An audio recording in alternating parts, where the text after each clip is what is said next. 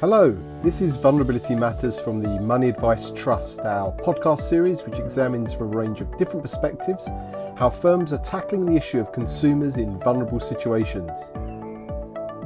Today's podcast was recorded in front of a live internet studio audience, bringing together people from across the UK, so therefore you might notice the sound quality in some parts does reflect this. Hello! Welcome to Vulnerability Matters from the Money Advice Trust. I'm Chris Fitch. Today we're looking at identification for the second time. Now, sequels are normally a terrible idea, Paddington 2 aside, of course. Everyone fights to grab the limelight they were so cruelly denied the first time around. They're usually riddled with incomprehensible references to now completely forgotten events in the first outing, and there's always the awful creeping, sickening fear there will be a third instalment. However, our panelists have promised Aunt Lucy to be kind and polite, so the world will be all right. Our audience, hello, all have their episode 1 crib sheets to hand. Hint, part 1 was just about identification. Today we go a bit further. And everyone has vowed to leave no stone unturned in our discussion today. There will be no three-call. So rejoining us to complete the discussion about how we move from identification to starting conversations, the techniques that exist for doing this, and how we get customers to welcome our interventions rather than complain about our intrusion are Dan Clark, a specialist in vulnerability at Monzo. Hello. Dr. Elizabeth Blakelock, Principal Policy Manager for Energy at Citizens Advice. Good morning. Laura Tuff, Head of Vulnerability, Accessibility and Inclusion at Nationwide. Hi. And Mark Fiander, who leads on customer experience at Gain Credit, formerly Global Analytics. Plus, of course, our live audience will be sharing their own thoughts using the question box throughout. So let's start where part 1 finished, with the move from identification to conversation. And let's look at how we start a conversation with a customer. So Laura, starting with you. In 90 seconds, let's be brief on this one. Just what is your secret to starting a conversation about vulnerability with a customer who isn't actually expecting this at all? How do we start from cold? Yeah, absolutely. So I would say the circumstances in which you do this have to be within clearly defined parameters. It's not a panacea for every situation. So you need to have a high level of confidence in the accuracy of the data that has led you to want to start this conversation. You need to have a clear reason why you want to start this conversation with the customer, and that it's on an issue that the firm has license to engage on. And it also has to be a topic where you're actually able to offer tangible support to the customer to help improve their situation as a result of them engaging in this conversation with you. And the engagement needs to be done in a way that's sensitive to all the negative ways a customer could react to it, so it doesn't make them feel labelled or judged or singled out, but at the same time it still feels personal and relevant to them. So, a good example would be something that Nationwide did in early March this year when Italy went into lockdown before the UK did. We identified from debit card and ATM transactions members of ours, customers of ours that were still in Italy and therefore may potentially be trapped or struggling to find ways to get home, and we proactively texted them based on identifying them through that data to signpost them towards information that could help them with that issue of getting home. But, on the converse, a bad example would be, I remember having a company once pitched to me keystroke technology that could identify the early onset of Parkinson's disease. What license does the financial services firm have to engage with a customer on this? And what tangible help could you actually offer them in that space? So there's a number of reasons why it's so important to have tight parameters on this. And that if you're starting a cold conversation, because of those risks of false positives in the data, because of the risk of identifying a vulnerability that the customer hasn't identified in themselves yet, or the risk of identifying something the customer doesn't want you to know about them. And then also that risk of damaging the longer term relationship with them if you kind of creep them out by making them feel judged or watched.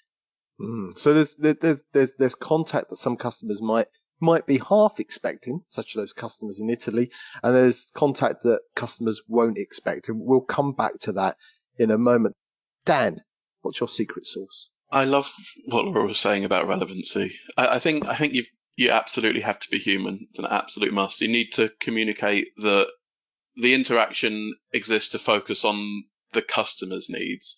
And if there's any kind of overtone that the conversation is for the firm's needs, then I don't think anyone's needs get met. If you reach out using scripts, template responses, you might get stuck, you might lose engagement. They've got their place, but in this context, I think lots of customers do see through it. And you need to reach out in this soft, calm way. You need to highlight what you've noticed and then put the ball firmly in the customer's court. They need to choose whether or not they're going to return it. If you try and force an interaction, and I think the urge, perhaps the temptation to force an interaction comes from focusing a little bit too much on the firm's needs, you're much more likely to create resistance, to create disengagement. There's always exceptions, obviously, but we need that gentle, human, kind, but clear way of starting that conversation, and that's where you get the most success from, I think. So if I push you a bit further, let's unpack that box, that kind, clear, human approach. I mean, what do we write? What do we say? How do we start? I know you're going to say each conversation or contact is different, but what do we do? I am tempted to say that very much, but I think you need to display in to begin with, in quite a high level way, what the concerns are. And you need to do that in a non-judgmental manner. And I was actually challenged recently on whether we can be non-judgmental and, in essence, offer an opinion on the customer's circumstances in the same breath. And I think absolutely we can. We can phrase our intervention in a way that puts the issue on the table, offers it up for inspection, and then puts no obligation on the customer to engage with it or not. And then that means that you are creating interactions with people that not need it per se, but are able to engage with, as Laura said, able to engage with with the useful things that you can offer. And of course, if you don't have that relevancy, that's something to offer behind this conversation, and that is very easy to forget, weirdly. You're going to get really stuck. So Elizabeth, you're listening in there. How do you see things from the energy sector perspective? I'm assuming sometimes firms there don't have quite as much frequent contact as those in financial services. So how do you start from cold there? It's a real challenge, particularly if your only expectation of your energy firm is that they send you a bill. But what's really consistently worked is a pattern of open questions followed by active listening.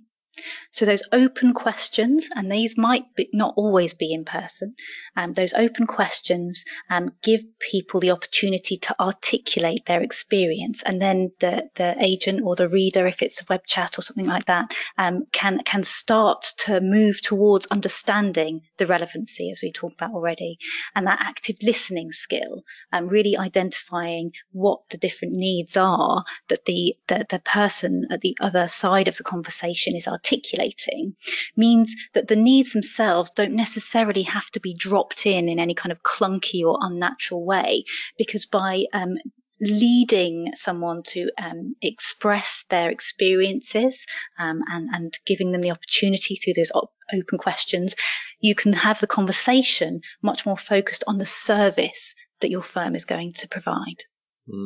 That's really important. Mark, if you're there, I'll let you come in at any point here. And sure. Mark, you're there. We can hear you. Hallelujah. Yeah. Well, hey, not sure what happened. I guess I would say it's important to recognise, as you say, that some people will be very aware of their potential vulnerability. Some may not, and some may be actively in denial, if that's such a thing. To some extent, how you engage depends on your assessment of the likelihood of harm, and also the likelihood of that consumer being open to engaging. I think digital is interesting, and as a channel has some advantages. If the risk of harm is not too great, then you can add resources into the customer journey that a customer can self-select, and indeed you can nudge them towards content about vulnerability, and that might be appropriate in some circumstances. And of course, those can then lead into potential agent engagement via the phone or whatever channel the customer wants. I think there are cases where there is more risk of harm, or where a customer hasn't self-selected. And it might be that you need a clear intervention then. So, for example, in an application process, you might have to put a break in that process until there is some comfort that the customer is not vulnerable. And I think, as Elizabeth says, that's where actually asking empathetic, open questions to gain a better understanding is a really good way of starting that engagement.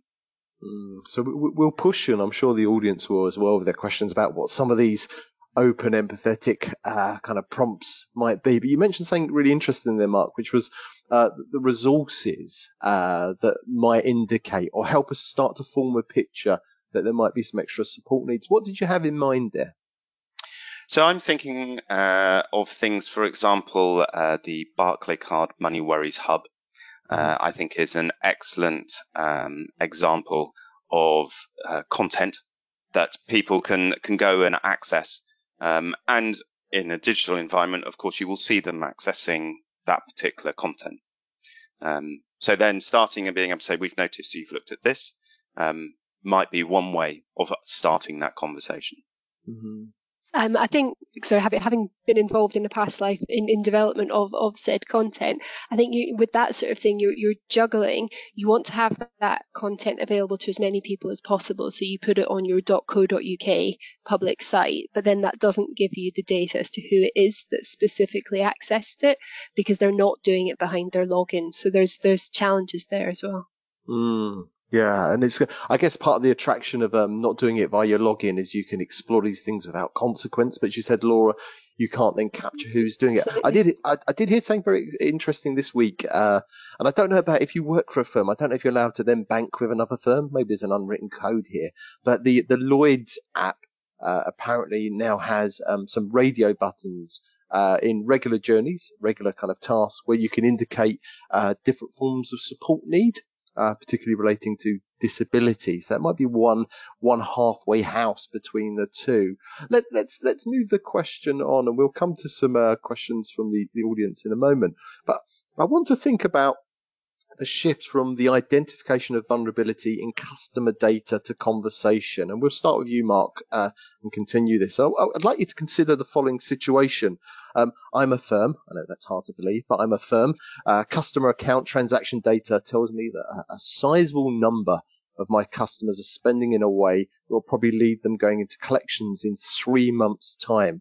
Now, I want to stop that happening. And I think that I want to start a conversation with these customers about their financial vulnerability, but they're not expecting this, and perhaps they don't even think they're financially vulnerable at all. So, Mark, starting with you and then on to Elizabeth, how do I move from identification to conversation here? What do I do? What do I say?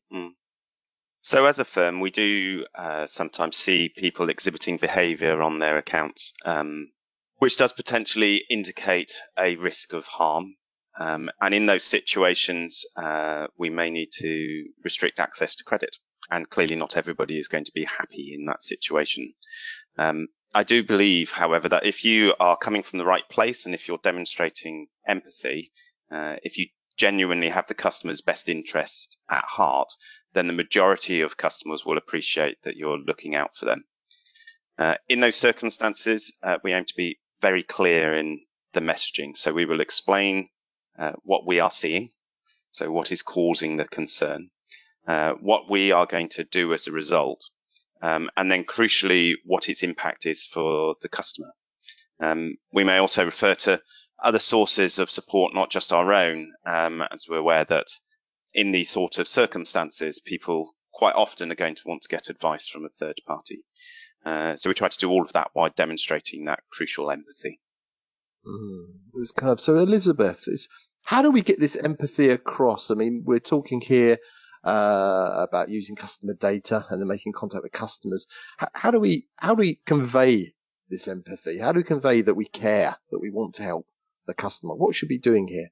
Well, firstly, I'd like to highlight there's something really important here about pace. So heard there an example of where an action was going to be taken and making sure there's a really clear reasoning behind that. And wherever possible, and obviously the urgency will vary enormously from case to case, but where there is the opportunity to set expectations ahead of any action, because that helps you with putting the interaction with the firm into the feeling of a conversation.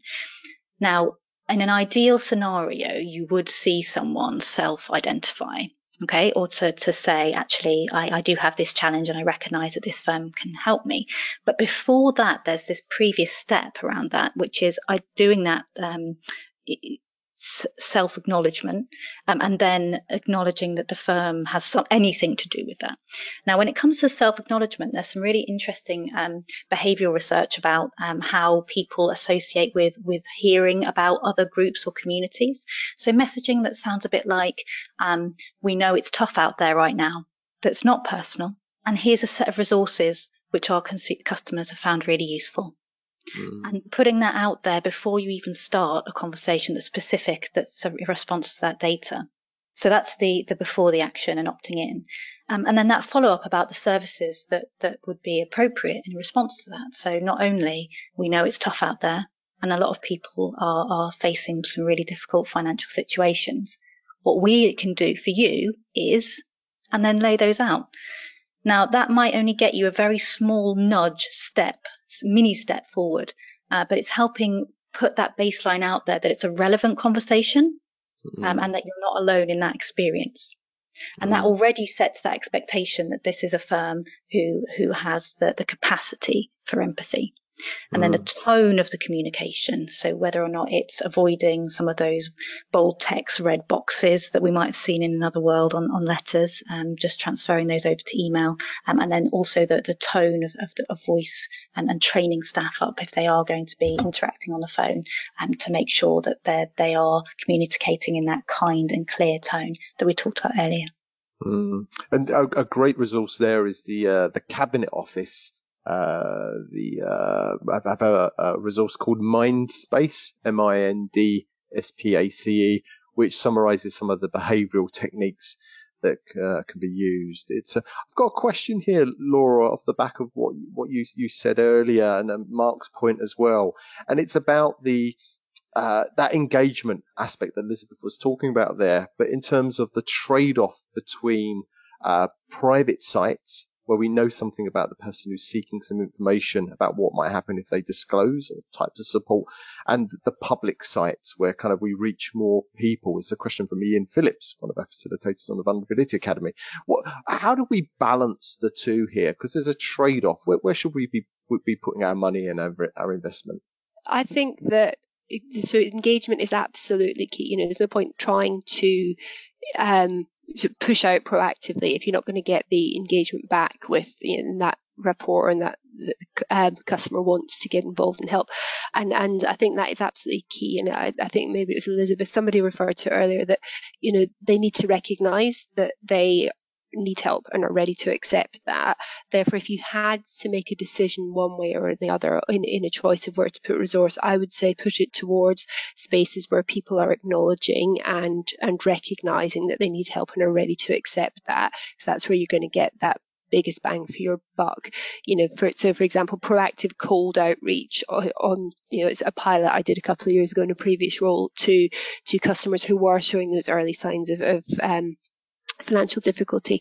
We tried various different communications channels to see what was most effective, and that outbound proactive calling typically gets an extremely low response rate. I think it was about just under 2% of actual successful conversations from the number of customers that we reached out to, because in part some of them weren't, some of it is the behavioural economics, you're not reaching them on their terms in the channel that they want to be engaged with, but some of it, a lot of it was people, because you're that further upstream, you haven't started bouncing off the limits of your accounts and incurring unpaid transaction fees yet. You haven't potentially seen that significant reduction in income that's driving awareness that you're going to struggle.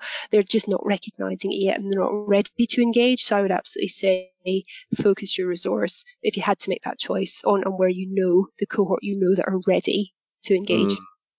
And Mark, there's a question here from Ken which relates to that engagement aspect.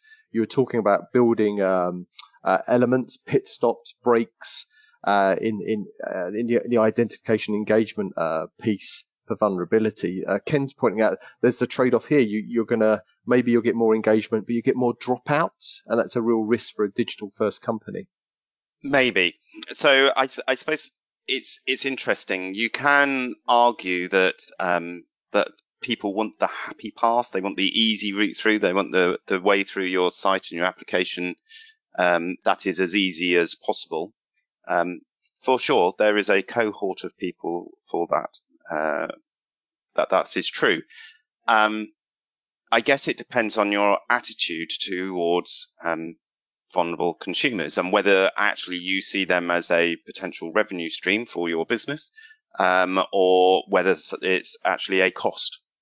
And I would say, kind of more and more, actually, people are aware of vulnerability, both, people acknowledging their own vulnerability, but also in general. And I think there is an acceptance that, and an expectation that some of these kind of questions and nudges and services will be there for people to navigate through. I think if you use them carefully and thoughtfully and still concentrate on the user experience going through, actually you don't necessarily need to see much in the way of dropout by putting some of these interventions around your core journey. Okay. I'm going to come on to a question, and Martin has brought up over the course of the series of the podcasts we've done around the issue of gambling. So Dan and Laura, I'll turn to you here. So I'm still a firm. I'm looking at my account data again, and I'm seeing a sizable number of customers are spending significant amounts of their income gambling. Some of these will definitely get into financial difficulty, but for others, the picture isn't as clear. And I want to help as many as I can. So Dan, starting with you, how do I move from identification to conversation here in relation to these gambling transactions? What do I do? What do I say? Such an interesting question. The data that we're talking about here, I think, can be something of a blunt instrument, as I think we're all aware. We don't know that these customers have a gambling problem. If they do, we don't know where these customers are on the cycle of change. We don't know what their personal circumstances might be, what social capital they might have. We actually don't know very much about them at all, as tempting as it might feel to assume otherwise. And the research base for the trans-theoretical model and motivational interviewing show us that if you're too direct and forceful with people who don't yet want to change, who don't yet acknowledge a problem, and those people are likely to be in the majority, those people will disengage from you entirely. You're just going to get a neutral or a negative response. So the first thing we need to think about is just being really cautious of any urges we might have to be overly parental. We don't want to go anywhere near the warnings on cigarette packets or the warnings on gambling adverts either, because we can be reasonably confident that approach isn't going to work. So, like a few of us started this conversation explaining, we need to be gentle, we need to be exploratory, we need to be really human, and we need to be conversational. It's about creating an environment that empowers the customer to talk to us about gambling in this really safe, non-judgmental manner. And actually, I think what firms will find is that the majority of customers won't engage. And I think recent studies have somewhat started to show that. But I had a really fantastic catch-up with GamCare yesterday and was reminded that even if one customer engages with an intervention like this and accesses support, and like we mentioned to begin with, we must make sure that we are well informed by expertise like GamCare with what happens after this has been identified and discussed. It's worth doing. My team has a large amount of conversations with customers every day about gambling. They're always aiming to build that relationship with the customer, to listen and to be listened to, so that the customer can get the right support. And being frank, a lot of conversations don't end that way, but they can get their collective energy from those successes, those moments where the customer does contact a gambling charity or mutual aid, or those moments where a customer calls back the next day and thanks us for contacting emergency services, because if we hadn't done so, their gambling debt might have killed them. Yeah. Now, that might be rare, but to say that they're worth all those difficult conversations is an understatement. So, given that, going back to the question, we've got to ask ourselves why we're doing this. Are we talking about gambling to help customers avoid financial difficulties and escape from a life-threatening illness, or are we managing our anxiety as a firm about customers going into collections? Because if we enter a piece of work like this focusing on the latter, we start to get ourselves into a bit of hot water, and we start to be tempted by behaviours like the letters with angry red letters at the top that are going to work. So I think when we're talking about gambling, when we're talking about addiction, we need to see anything we do is actually as part of our collective social responsibility over and above any business goals, or we're likely to get frustrated. Right. Okay. So the timing element is there. You mentioned the theory or the cycle of change where somebody is ready to engage and take action. So Laura, is the upshot from what Dan is saying there that the intervention where we know there is gambling and financial difficulty is perhaps more palatable and realistic than intervention on gambling alone? I don't think all the points that Dan raised about are they ready to engage are discounted just by the fact that we can see that there is impending financial difficulties there as well. I don't think that the financial difficulty is an indication of a point of the customer on that cycle of change. Therefore, I don't think it makes them necessary. It doesn't guarantee you that they are any more ready to engage with you. You know, we've seen for ourselves the extreme lengths that the problem gamblers will, in the grip of their addiction, will go to in order to continue gambling, including finding the most elaborate ways possible to get around the positive friction measures they've already put in place to stop themselves. So I don't think just because the financial difficulty is now evident indicates that necessarily that change in the customer's psychology is there and that they're ready to engage yet. So I think all the points Dan raised are still absolutely relevant and applicable in that circumstances as well. And there is that real risk, as Dan said, if you get them at the wrong time, they will completely disengage. The relationship will be broken. They will feel insulted. How dare the bank judge me for my gambling? Stop spying on me. What I'm doing isn't breaking the law. Are you intervening with customers? Is he spending lots of money on booze and strip clubs as well? You've stepped into that place, risking being seen to make a moral judgment on a customer's legal behaviour. So it's a big call to make for firms as to when and how to engage in this space. Really big one. Go on. Who's going to come in there? I was Chris. I think it's interesting. I mean, whilst I would agree, I think if you look at some of the FOS decisions, I think there are cases where there is a clear expectation that the firm would engage and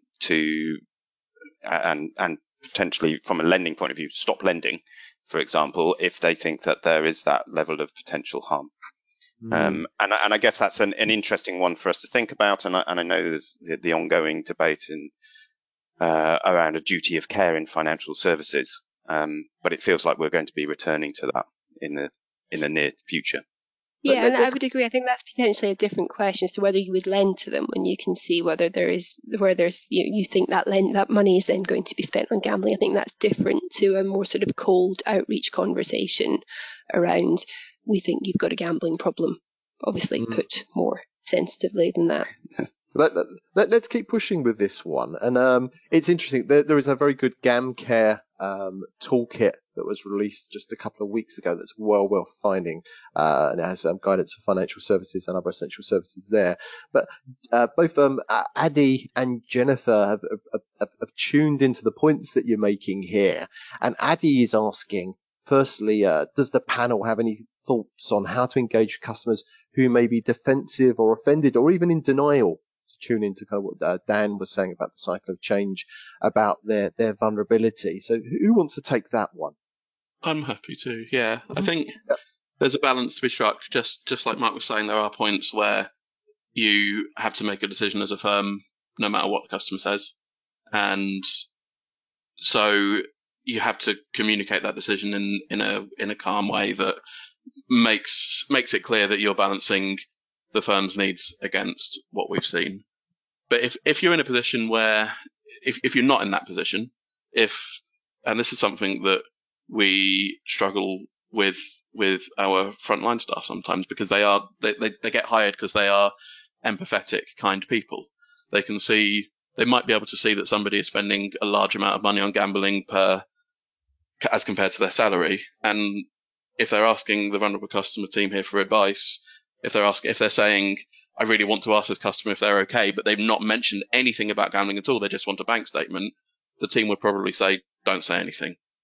Don't bring it up. Because the research does show that you get a better response if you allow that customer, even subtly, to bring it to the table themselves, rather than reaching out in a way that might be intrusive. And especially, as other people have said, timing is everything. It's very, very tempting to get sidetracked away from the core banking issue that a customer might be in touch about to talk about something that might be alarming in our heads, but not in the customers. Okay. So, Laura and Mark, what do you think about them? How much space do we give to people to self-disclose or bring it to the table, as Dan has put it? How long do we leave it when we can see this happening in front of our eyes in the data?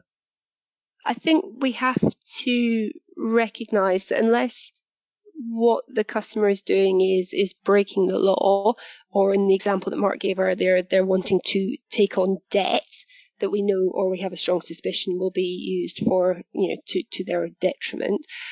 I think you have to accept that a bank, a financial services provider, is just that. We're not social workers. We're not a moral body there to pass judgment on customers and their lives and what they're doing. And we have to respect that our customers have a right to privacy if they don't want to engage with us on something, that we're pushing it too far and overreaching our role in their lives and the contract that we have with them.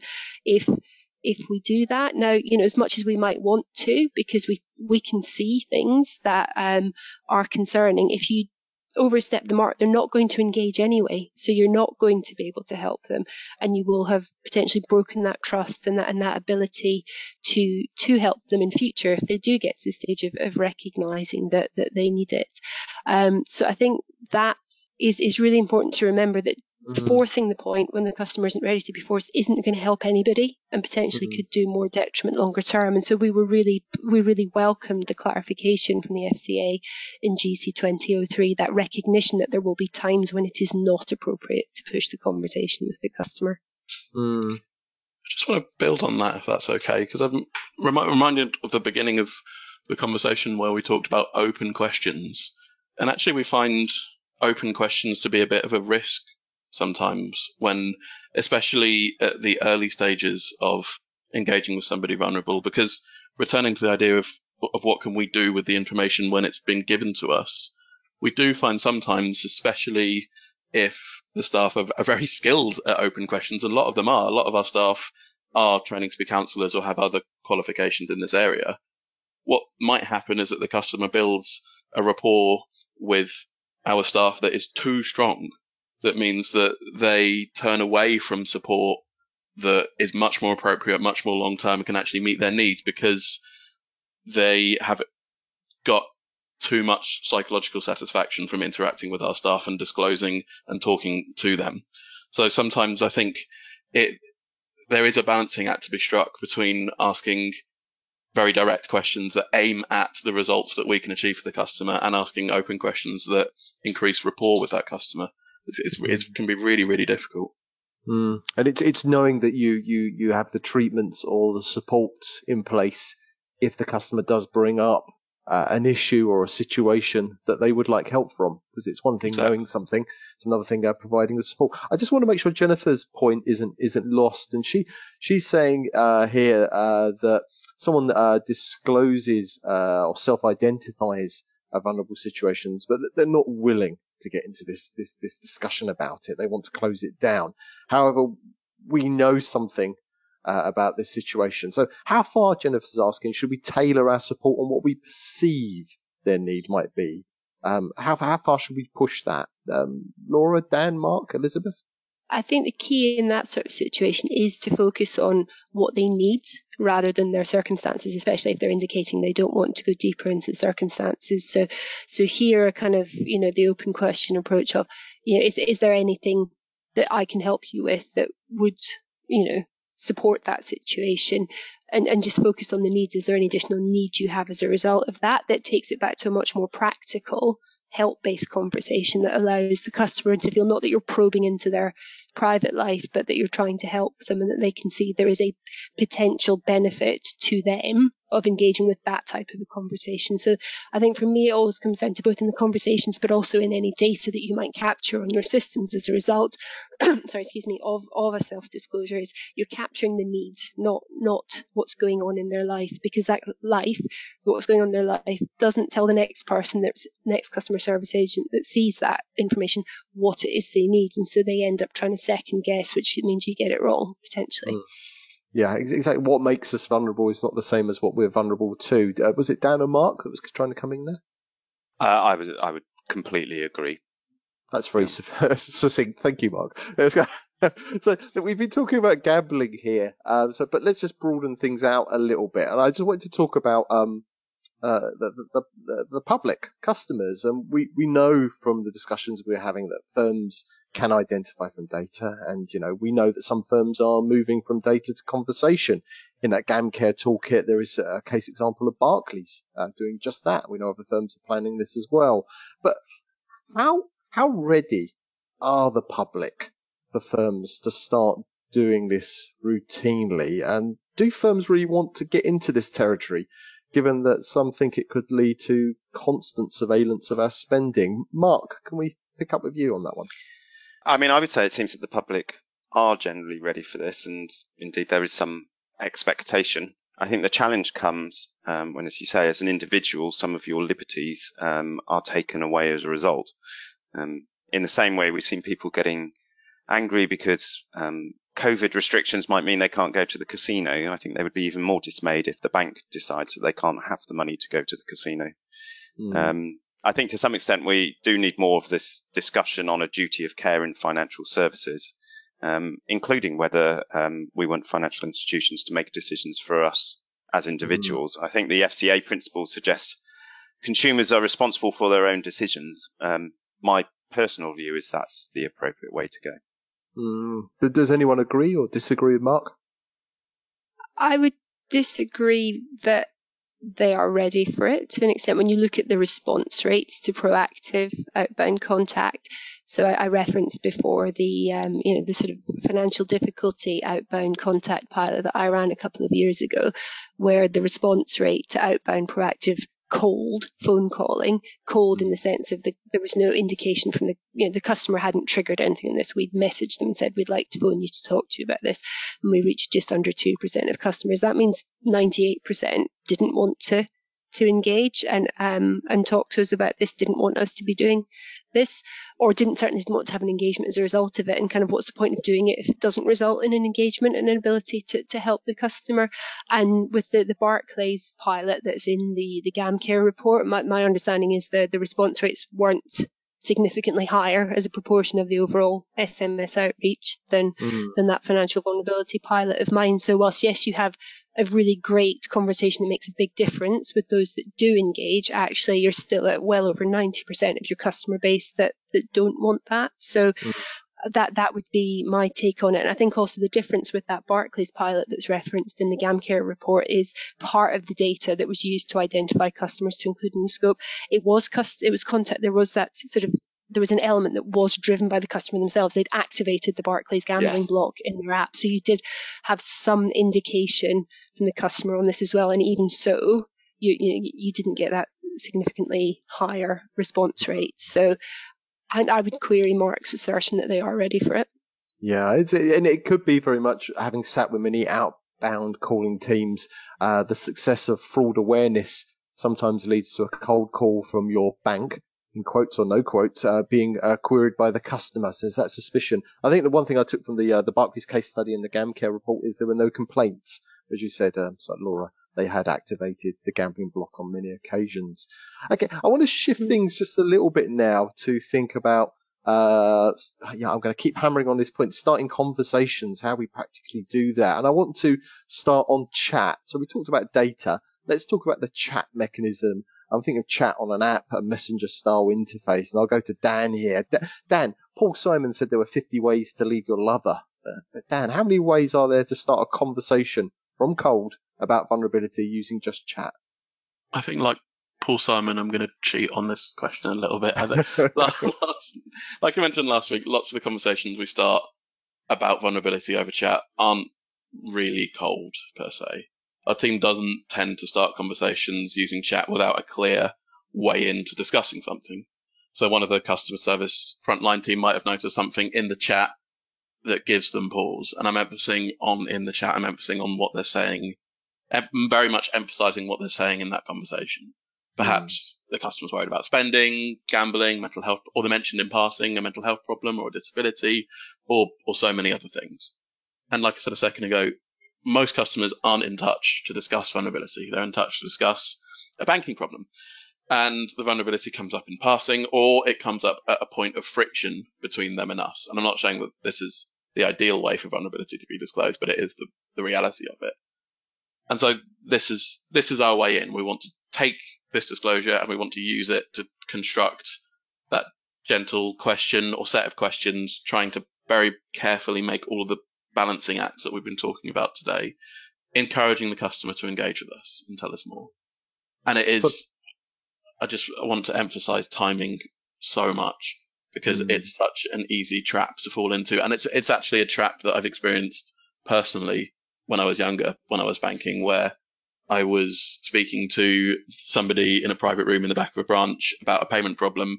They'd noticed something that was amiss with my account, and then I would just kind of had a question sprung on me about my health, which is so strange and quite funny in hindsight. But you can see it happen. Somebody might have been defrauded and mentioned being anxious, and suddenly, instead of talking about fraud, which is quite an urgent issue for that customer, we are starting a conversation about a anxiety disorder, and it doesn't work.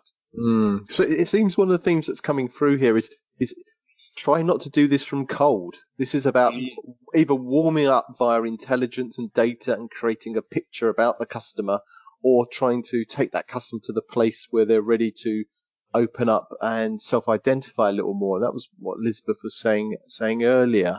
Have I understood that correctly? Absolutely. And I think, and I'm at risk of harping on about disclosure environments, but I think that the more firms integrate those in every possible area of their journeys within their technology, the easier this is going to become for everyone. Right, we'll come to them in a second. I'm going to turn to Laura, mainly because I wasn't satisfied just with Paul Simon, but Girls Aloud said there were 100 ways to say sorry. So Laura, how many ways are they to start a conversation using just voice or in person from cold? How does it work? Yes, I would agree with everything that Dan said, that you are looking for cues in that conversation. You're picking up on those cues. And so because you've picked up on a cue, it's not necessarily cold. It's a natural flow of the conversation. But I would absolutely also agree with Dan that if that takes the conversation away from the most pressing thing that's on the customer's mind, that's not going to work either. So I think the advantage you have when it's in a telephone or a face-to-face environment is you have more cues potentially than you might have in a chat to pick up on. We've all heard the stat about only 7% of communication is verbal, then tone and voice gives you 38% more, and body language the remaining 55%. So you definitely have more cues to go on and pick up on. But at the same time, it still absolutely has to be done sensitively and still in that response to the customer of gauging where they want to go and how far they want to go. So we train all our customer-facing colleagues to identify and pick up on those cues, and then to have skillful and sensitive conversations with them using tools such as the Texas and IDEA models as well. And can we be persistent, Laura? Can we, if it isn't the right time to talk now and someone's said something but they're uncomfortable, we can note this and come back to it. Ellie has mentioned here that sometimes they have to record simply vulnerability identified because the conversation hasn't got to the point where the customer's opened up. Can we return to this? So yeah, we also have the capability to capture observed vulnerability on our systems without breaching GDPR. But I think, not all vulnerability is permanent. It can be temporary and it can be fluctuating. So you still, the next time that customer comes in, you'd still need to make an assessment and a call on kind of what you were picking up on in that next interaction as to whether we were still observing vulnerability, whether this was still a concern, and then gauge whether the customer was ready to go any closer to it in that subsequent conversation if it was. Okay, I'm going to move us into disclosure environments. And Elizabeth, you're clearly not into Paul Simon or Girls Aloud. Maybe I should have referenced the Megadeth 50 Ways to Die. But kind of Elizabeth, disclosure environments. More firms are starting to reduce ways during online journeys and platforms and other contact for customers to tell them about a vulnerable situation. And this seems to be growing in popularity. So what's your view on disclosure environments in general? They seem to be evidence to be a really important part of the context, because you can have amazingly trained staff to have an interaction. You can have a really well designed process, but ultimately to be able to look at that context more broadly will be a really core part of making sure that for the customer, it feels like a safe space to be having those very sensitive conversations. I think it's really important, though, to acknowledge just how much time, energy and resource it will take to respond to your own customer base and the channels that you offer, to make sure that that disclosure environment reflects what your customers need and what your services are going to provide. Do you see disclosure environments in the energy sector at the moment? Are there examples of them being used, or is this an aspiration that's being worked towards? So far, it's very much connected to the training that individual members of staff are undertaking. It's a very core interaction. So as you're onboarded, the connection between the way you express the firm's brand is going to contribute to or risks damaging a disclosure environment.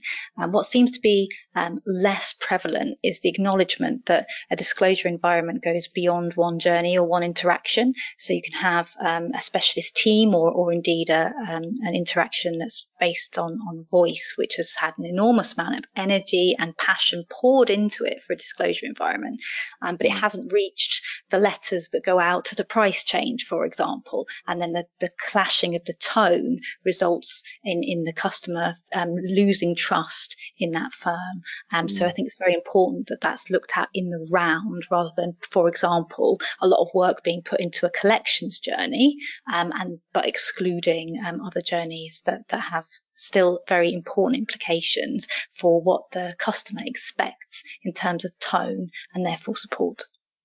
So different channels and at different points with an emphasis on early intervention. Dan, you're an advocate for disclosure environments. What do they mean to Monzo? I'm really excited about their future, for not just for us, but for banking in general. I think I'm really interested in what was just said about tone. It could not be more important to have that consistent tone. I couldn't agree with that more.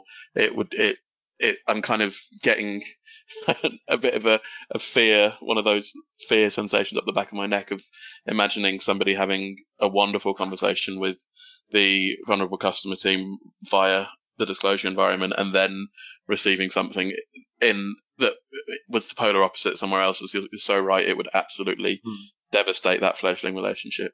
I think that it's so important, as has already been said, to make sure that the way you, pitch that environment is incredibly safe, is incredibly boundaried, that expectations are set before the conversation's even begun, about what the conversation is going to feel like and what's going to happen with it and what's going to happen with the data that is uncovered during that conversation as well. That's extremely important. So go on. No, go on. No, I was going to say we're using disclosure environments here as a general term to about the encouragement to customers to tell us things. At Monzo, you've got the share with us function. We've seen that also appearing at NatWest have a share of us function as well. It's called something different, I believe, and other banks are working towards this, including using kind of chatbots as well. Where do you think disclosure environments are going to go in terms of digital platforms and online journeys? It's very difficult to say. I'm personally quite skeptical of any automation beyond a very powerful routing mechanism. I think that anything that the chatbot's place ends after the chatbot has identified what the disclosure is about and given that conversation to a human being that has the expertise to deal with it. So I don't know, despite my age and the firm I work for, I'm extremely skeptical about anything even close to artificial intelligence when it comes to actually talking to vulnerable people about vulnerability or even engaging with them to reveal something about vulnerability. I find I'm concerned that at worst, at best you don't get engagement, and at worst you cause some very real upset. Mark, do you allay Dan's fears here, or do you share his concerns? I would tend to agree. I think that, so chatbots can be extremely useful in servicing people, whether they are vulnerable or not, on particular things. So if you just want a balance on your account, then that's fine to use a chatbot. But when you're actually talking about disclosing a vulnerability, to be honest, I don't think you will beat having a skilled person having a direct conversation with that individual. Okay. And Laura, how are disclosure environments developing at Nationwide? Yeah, I would agree with what's been said so far. So, I mean, Nationwide at the moment, our main focus on disclosure environments has been in our human channels, so the skillful conversations, but then also the sort of the necessary fields on the back end systems to capture what has been disclosed. I'll be very interested to see how the NatWest Banking My Way tool unfolds. It'd be brilliant if in sort of 6 months' time or whatever they're willing to share any insight information on sort of what take up and use of the tool has been like. Having had a look at it, I feel like it is, from the sorts of things it's offering up, it is almost kind of, it's just a digital front self-serve face to the kind of back-end system that our colleagues would use to capture information in a mediated interaction. So it is saying, in this sort of situation, I need more, I need more time to make the decision, or speak more slowly and clearly. It's giving an indication of needs they have in a more mediated environment. So it isn't a tool that's taking it into a full sort of digital disclosure environment in the sense of how to then disclose what they need what they need from a digital channel. They're just sort of saying in a digital channel what they need in a mediated channel. So it'd be really interesting to see how that evolves, and if what they learn from that is worth learning and shows that it is successful and it's a valuable tool, then I think absolutely we would look at whether it's something we could offer up for our customers as well. Fantastic. Okay, last question. But before I ask that, just to flag up, there is an excellent Citizens Advice report around self-identification and essential services, which Elizabeth will no doubt be able to jog my memory of the absolute title in a moment. And the Money Advice Trust and Money Advice Liaison Group are releasing a report on November the 4th, all about data, disclosure, vulnerability, and GDPR, which contains a section on disclosure environment. So, Elizabeth, the last question to you. If you were a firm and you can invest in just one action, and don't say it's impossible, just one action, and it's identification via data, identification via staff, or self-identification via disclosure environments, what would it be and why? Only you, Chris, could pin me to one of these three, but I would have to say that staff and disclosure environments have not been able to identify the numbers of people in need with the urgency that's required, particularly when we're talking about fluctuations in circumstances. So I prioritise data, thinking about the speed of reaching people in need with the services that can support them. Right. Okay. Dan, just one action. What would it be? Well, because it's a gloriously hypothetical question, I'm going to imagine that I've got an unlimited budget to invest in disclosure environments. I think that would win the day for me. I think that there is a lot of uncharted territory in getting these right, but if there was the time and the energy invested into iterating on and researching what's been built by lots of firms already, you could end up in a world that guarantees engagement, that the customer wants you to know about the situation, they want support, and we know this just by the merit of them choosing to engage with us and the tooling, and that means we can get the best possible outcomes for them and do everything possible to avoid the points of difficulty and friction that might lead us to end up identifying them via data or staff in the future, which might be a little bit utopian, but it does sound exciting. Mark, you have the power for a utopian or dystopian future. What would it be? Okay, I would agree. I would go for the disclosure environments, and then in tandem, he says, trying to get two things in. I would say that also this focus on kind of your brand and the trust, and making sure that you have consistent messaging around what people can expect to benefit from. So what is the benefit of disclosing that they have a vulnerability? Yeah, that return. Laura, Mark slightly cheated there, but I'm going to be strict with you. One and one alone. What's it to be? Sure. So I can understand why Elizabeth is going for identification via data for the energy sectors, because that urgency of if the power goes off and someone needs it back on immediately, or there's a risk of harm, I can absolutely see why PACE and so on is essential there. But a person's relationship with their financial services organisation is considerably less binary than that. And so, as we've discussed at length today, they need to be ready to be identified and helped, because it's what's the point of identifying them if you can't then help them if they don't want to then engage with the help. So therefore my one would be would be on that disclosure environments and self-identification. But I do think that part of that is training your staff for where it's an immediated channel. Very good. Thank you very much. The report from Citizens Advice was getting support to those who need it, how to improve consumer support in essential service. It's a very interesting read. With that, we've reached the end, sadly. If you've enjoyed it, moneyadvicetrust.org/vulnerability has all the resources and the links to the podcasts. Until the next time, thank you very much to our guests, Mark Viander, Dan Clark, Dr. Elizabeth Blakelock and Laura Tuff. And thank you to our audience for joining us. We'll see you again soon. Thank you.